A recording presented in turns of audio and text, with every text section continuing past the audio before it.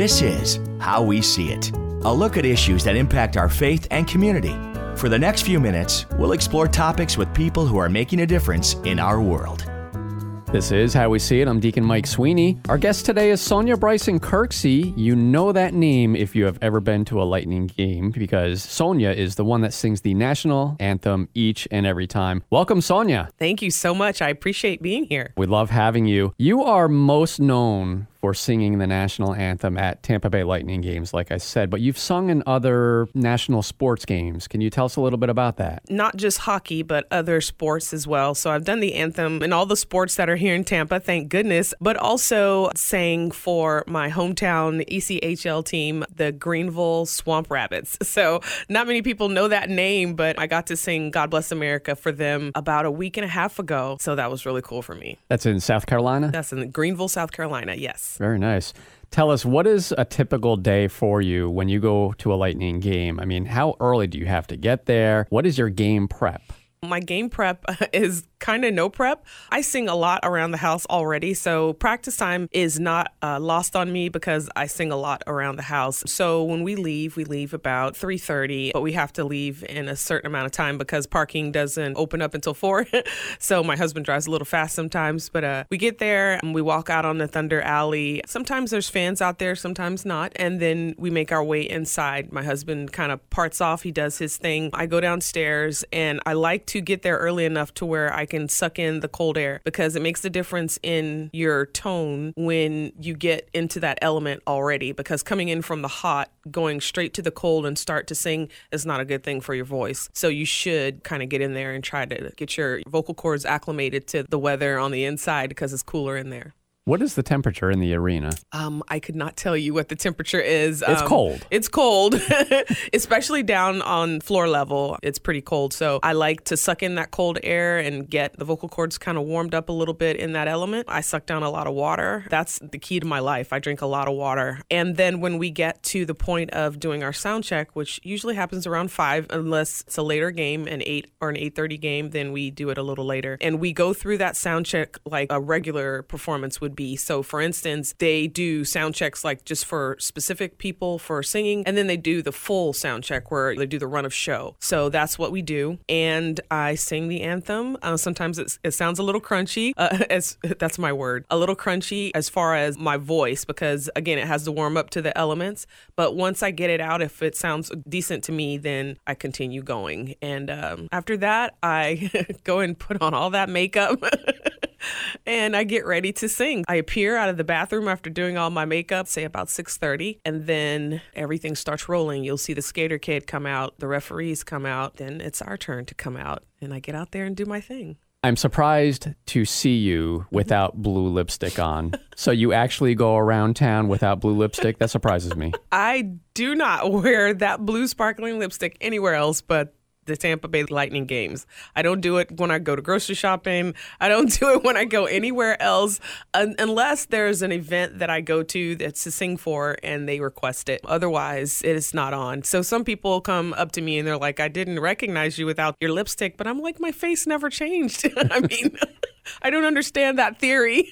So do you have a trademark on the blue lipstick? I do not. I wish I did. I tell people it's not a product, it's a process. So it's long last lipstick, but it's also makeup grade glitter. So I have 2 different kinds of makeup grade glitter that I use on top of that. And then of course the makeup spray to keep it all together. So it's a pretty much a process. It takes about 15 minutes to get it all done, as far as the lipstick is concerned. The makeup is another thing. When you are standing out there on the ice, or maybe before you even walk out on the ice, do you get nervous still after 41 times a year? Not quite so much. So there's 41 home games, but then they have themed nights. So they have like Hockey Fights Cancer, Pediatric Cancer Night, they have Kids Night, stuff like that. So they pull a person from that particular community to come in and sing for those nights. So I sing about 32 games each regular season, but then I sing the entire postseason. So you hear me the entire playoff time. So I like that part. Do you get nervous at all?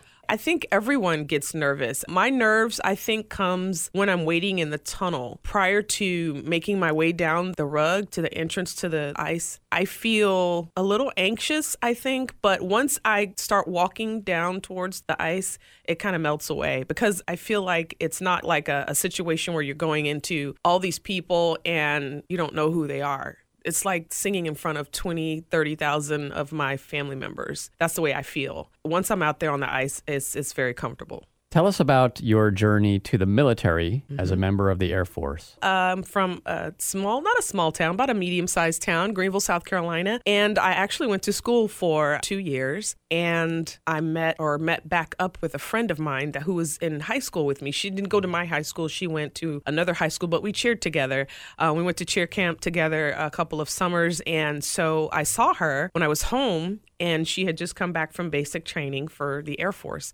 And she was telling me all about it. She felt like it was a very cool addition to her life, that she could actually stretch out her wings a little bit, kind of move out from under Dad's thumb a little bit. And I had the same situation at home. My father was very strict. So I started thinking about that. I had a really good life. We grew up having all of our needs met, no issues in that department. So it wasn't a must for me.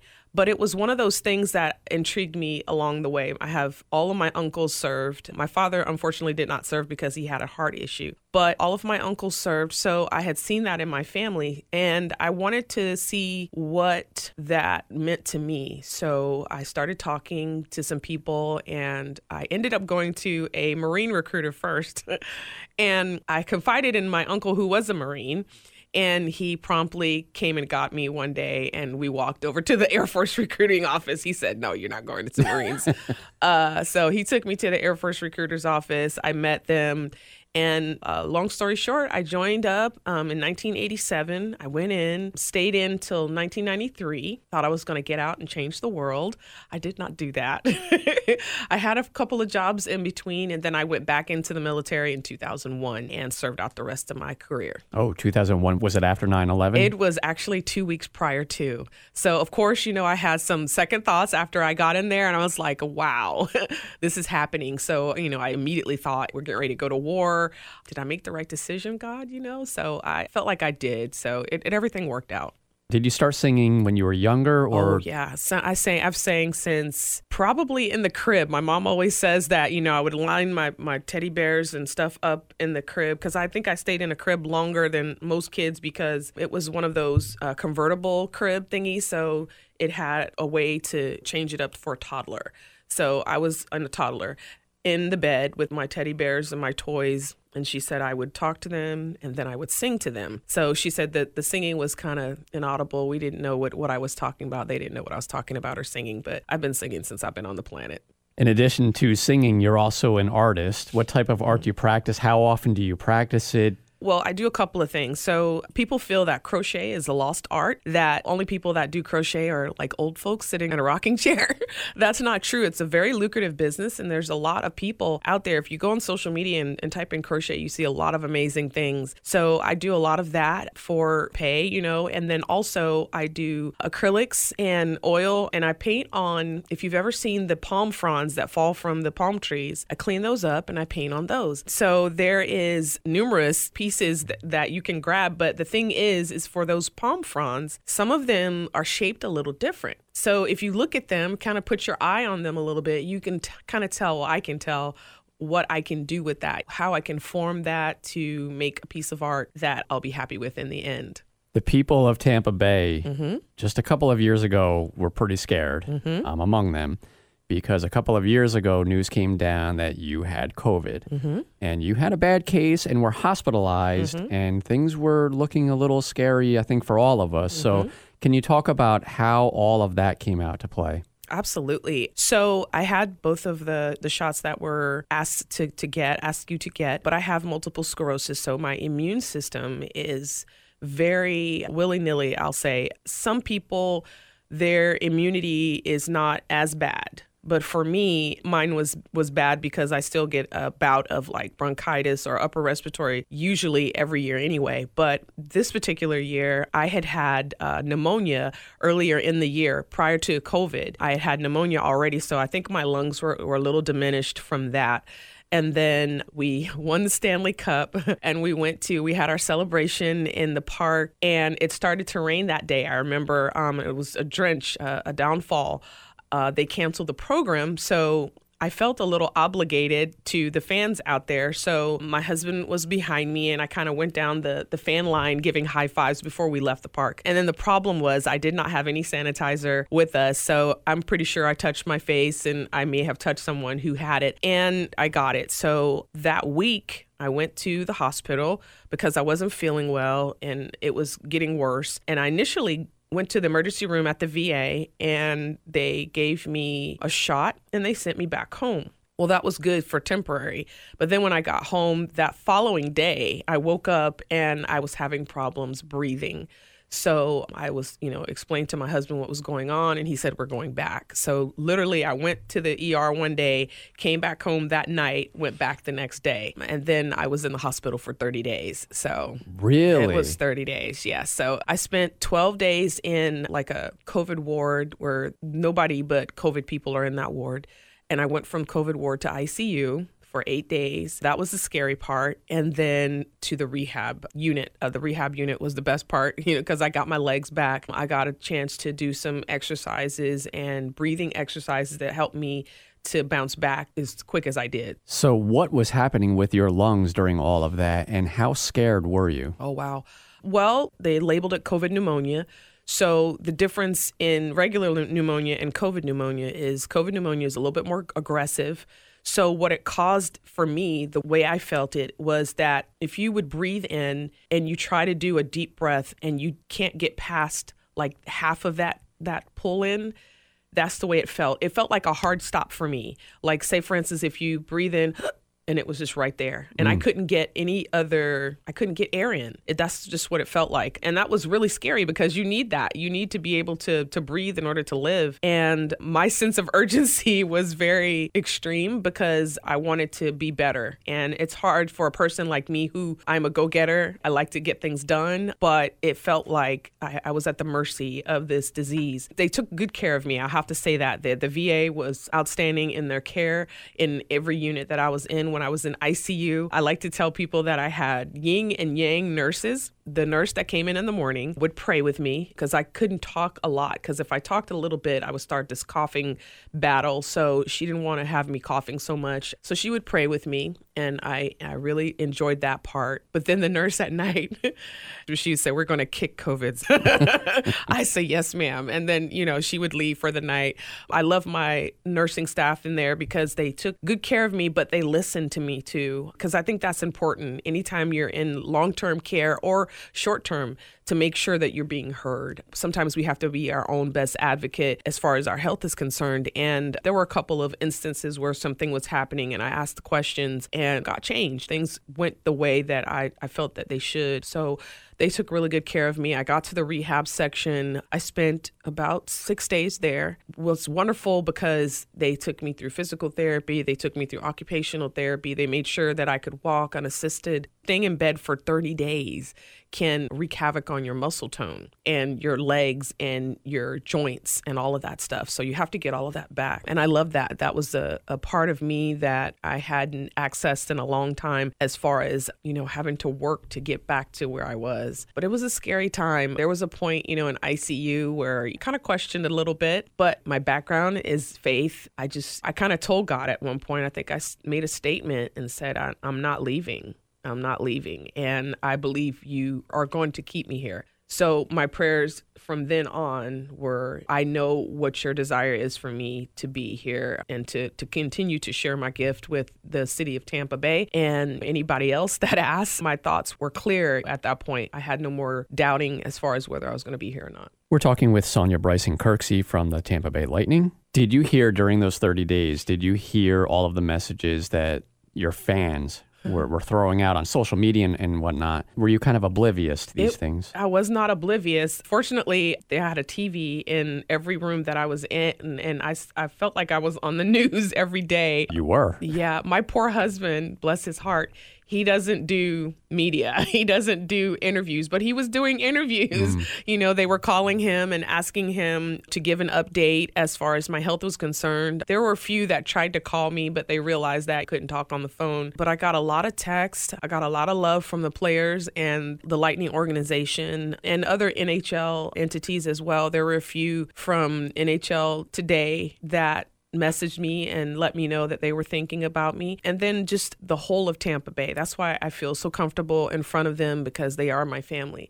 If you take the time to pray for me, you're my family. Nice. What was that first game like when you came back singing? It was so emotional. I can feel it right now.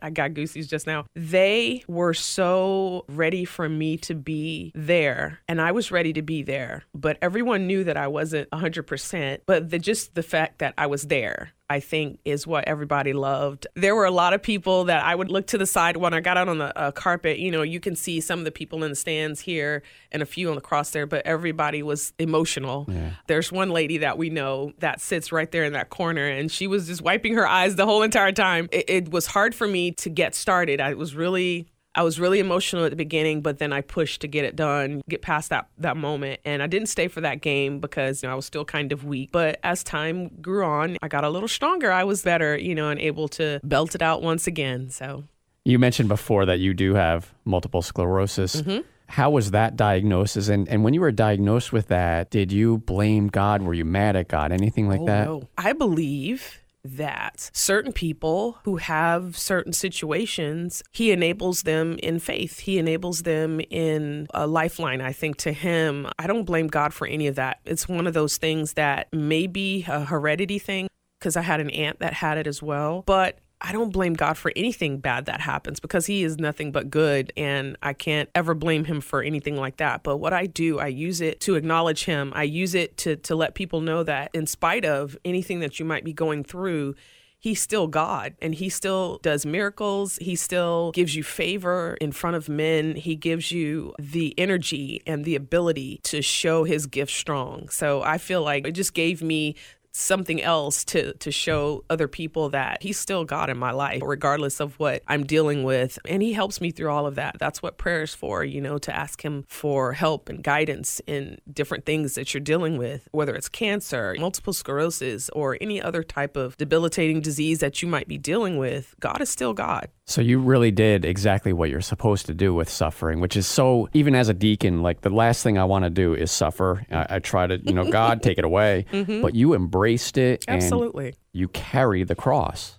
Absolutely. And I feel that when you talk about what you're going through, especially us as Christians, we tend to kind of shy away from people, when we're dealing with something. But once you tell people what you're dealing with and show that you still have faith and you still use that faith on a consistent basis, I think that helps people in their journey with whatever they're dealing with, because it may not be a health issue. It might be mental. It might be emotional. It might be something that they're dealing with their family, but they know that, hey, she's dealing with this particular thing and she's still strong in her faith, and I can still be strong in my faith as well. We're talking with Sonya Bryson Kirksey from the Tampa Bay Lightning.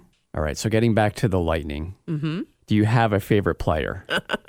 Boy, do I have a favorite player. So I love goalies. Ben Bishop was my favorite by a long shot before he left. However, he did leave, and Vasilevsky took his spot. So Andre Vasilevsky is my favorite guy. And the reason why I love goalies is because I feel like they show so much resolve in a game that they're being shot at, they're being dumped on, people fall into the nets, all kinds of stuff. Not to mention they have to stretch their bodies in ways that some of us can never do. I enjoy watching the ins and the outs of how a goalie operates. Not just the saves, but the stretching and the game face that they have. They have to have, they're not sitting over there being mean mugging anyone or anything, but their focus is like laser focus. And I love to see that. They even need to see around the player that is purposely trying to block their view. Them. Yes, exactly. Exactly. And I love that because you'll see Vasi, he might go from side to side. And there's times when I've seen him even split down into a position that's right on the ice and look underneath a person's legs to see the puck. And I'm like, this guy is amazing. He does all these things in order to win for us, to help us win. When we moved down from New York, my wife hadn't watched a single game of hockey. We started going to Lightning games, and she very quickly she is probably one of the biggest Lightning fans now, and she's also a huge fan of yours as well. But she has become that fan that, man, she will rank on the refs like it's nothing. How are you as a fan, and how do you like the ref? How do you treat the refs? Listen, the refs, I love you guys, the job that you do, but they come through our tunnel where I come out to sing, and I respect them. I do. But I tend to not be a hypocrite. So the staff will clap for them as they're coming out of the tunnel and going onto the ice. I don't do that. I don't clap for them. Not that I don't love them. So I try not to be a hypocrite. But I love the refs. I love some of the guys. They've been there. I've seen them come in and ref as long as I've been there. You know, some of those guys have been there for 10, 12 years. So I see them all the time. But yeah, I tend to not be a hypocrite. So I just wave.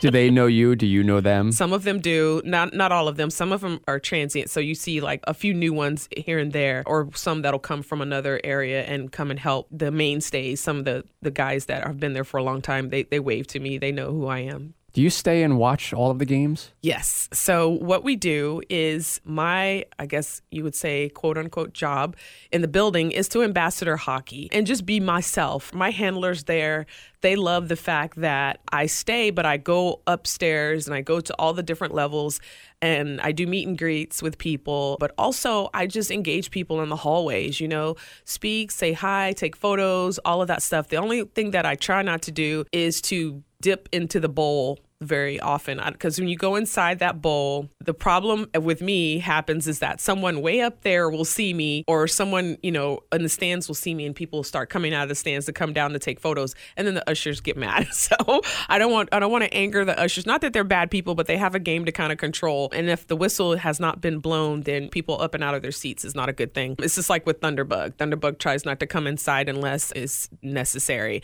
But in the hallways is free game, and I get to see everybody, like from little bitty kids to older folks. And it's a blessing because the little ones are amazed because they get to see the lady with blue lips that was just on the Jumbotron, And then the older folks are like, most of them think that it's good that I've been there for so long and that I'm still going strong. And they all remember my battle with COVID, and they tell me how they've prayed for me and all of that stuff. So it's wonderful just to engage the fans. I actually interviewed Christoph recently, the organist for the Lightning. So you said before that you run through the anthem. Do you two run through it together before every game? Well, Christoph is in the crow's nest. When we do our run through, he's up at the organ and we do a run through. So the good thing about Christoph, and I'll just do a segue here, is he has I'll call it a different sense of music, a different sense of what's going on. So there's times when I'm not my best. I have a cold, I have some congestion, and he will suggest that I do it a half step lower or even a whole step lower. Sometimes I have to start really low because with the anthem, the start note and the end note are the same, but you got to do all this high stuff in the middle. So if your voice isn't at its best, then it's best to start low so that you can reach that high note with no problem.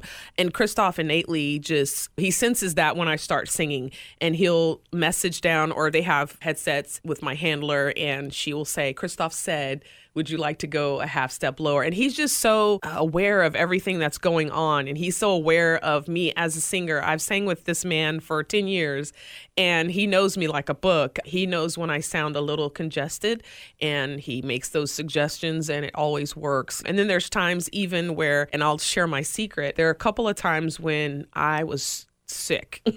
And I will say, not sick as in spreading my germs, but the residual of being sick. So like congestion here, and could not do the high notes. So what we do, our kind of like patch for that, is we let the audience sing. So every time I have those situations, I'll let them know audience is going to sing today a little bit. And they don't have any problem with that. They work with me so well. But Christoph is just like, he plays to my singing, which is what I love about him. He's not one of those piano players or organists that has to do it their way. He follows me as I sing. And I love that. It makes the anthem even more meaningful because I get to put those inflections in where it belongs. It comes out how I feel it. I like to tell people the anthem isn't about how it sounds. The anthem is about how you feel after I've performed it, because I want to always emote what I feel to you. The anthem means so much to me, and I want other people to feel what I feel. And the crowds go crazy when you finish the anthem. They do. They do. Every time. Yeah. Unfortunately, at the beginning, when they announce my name and the crowd does the yell or whatever, I don't always hear that. I'm a little bit focused at that point, so I don't hear all that. Even though you see me smile and wave, I am so on that anthem at that point. My brain is there. I don't hear all of that, but at the end I do, and it's so cool to hear that.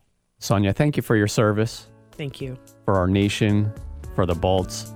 Our guest today has been Sonya Bryson Kirksey, the national anthem singer for the Bolts and others.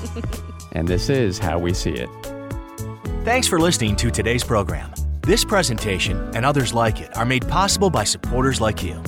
If you'd like a copy of today's program, make comments or suggestions, and to help us keep this important programming on the air, visit myspiritfm.com/howweseeit.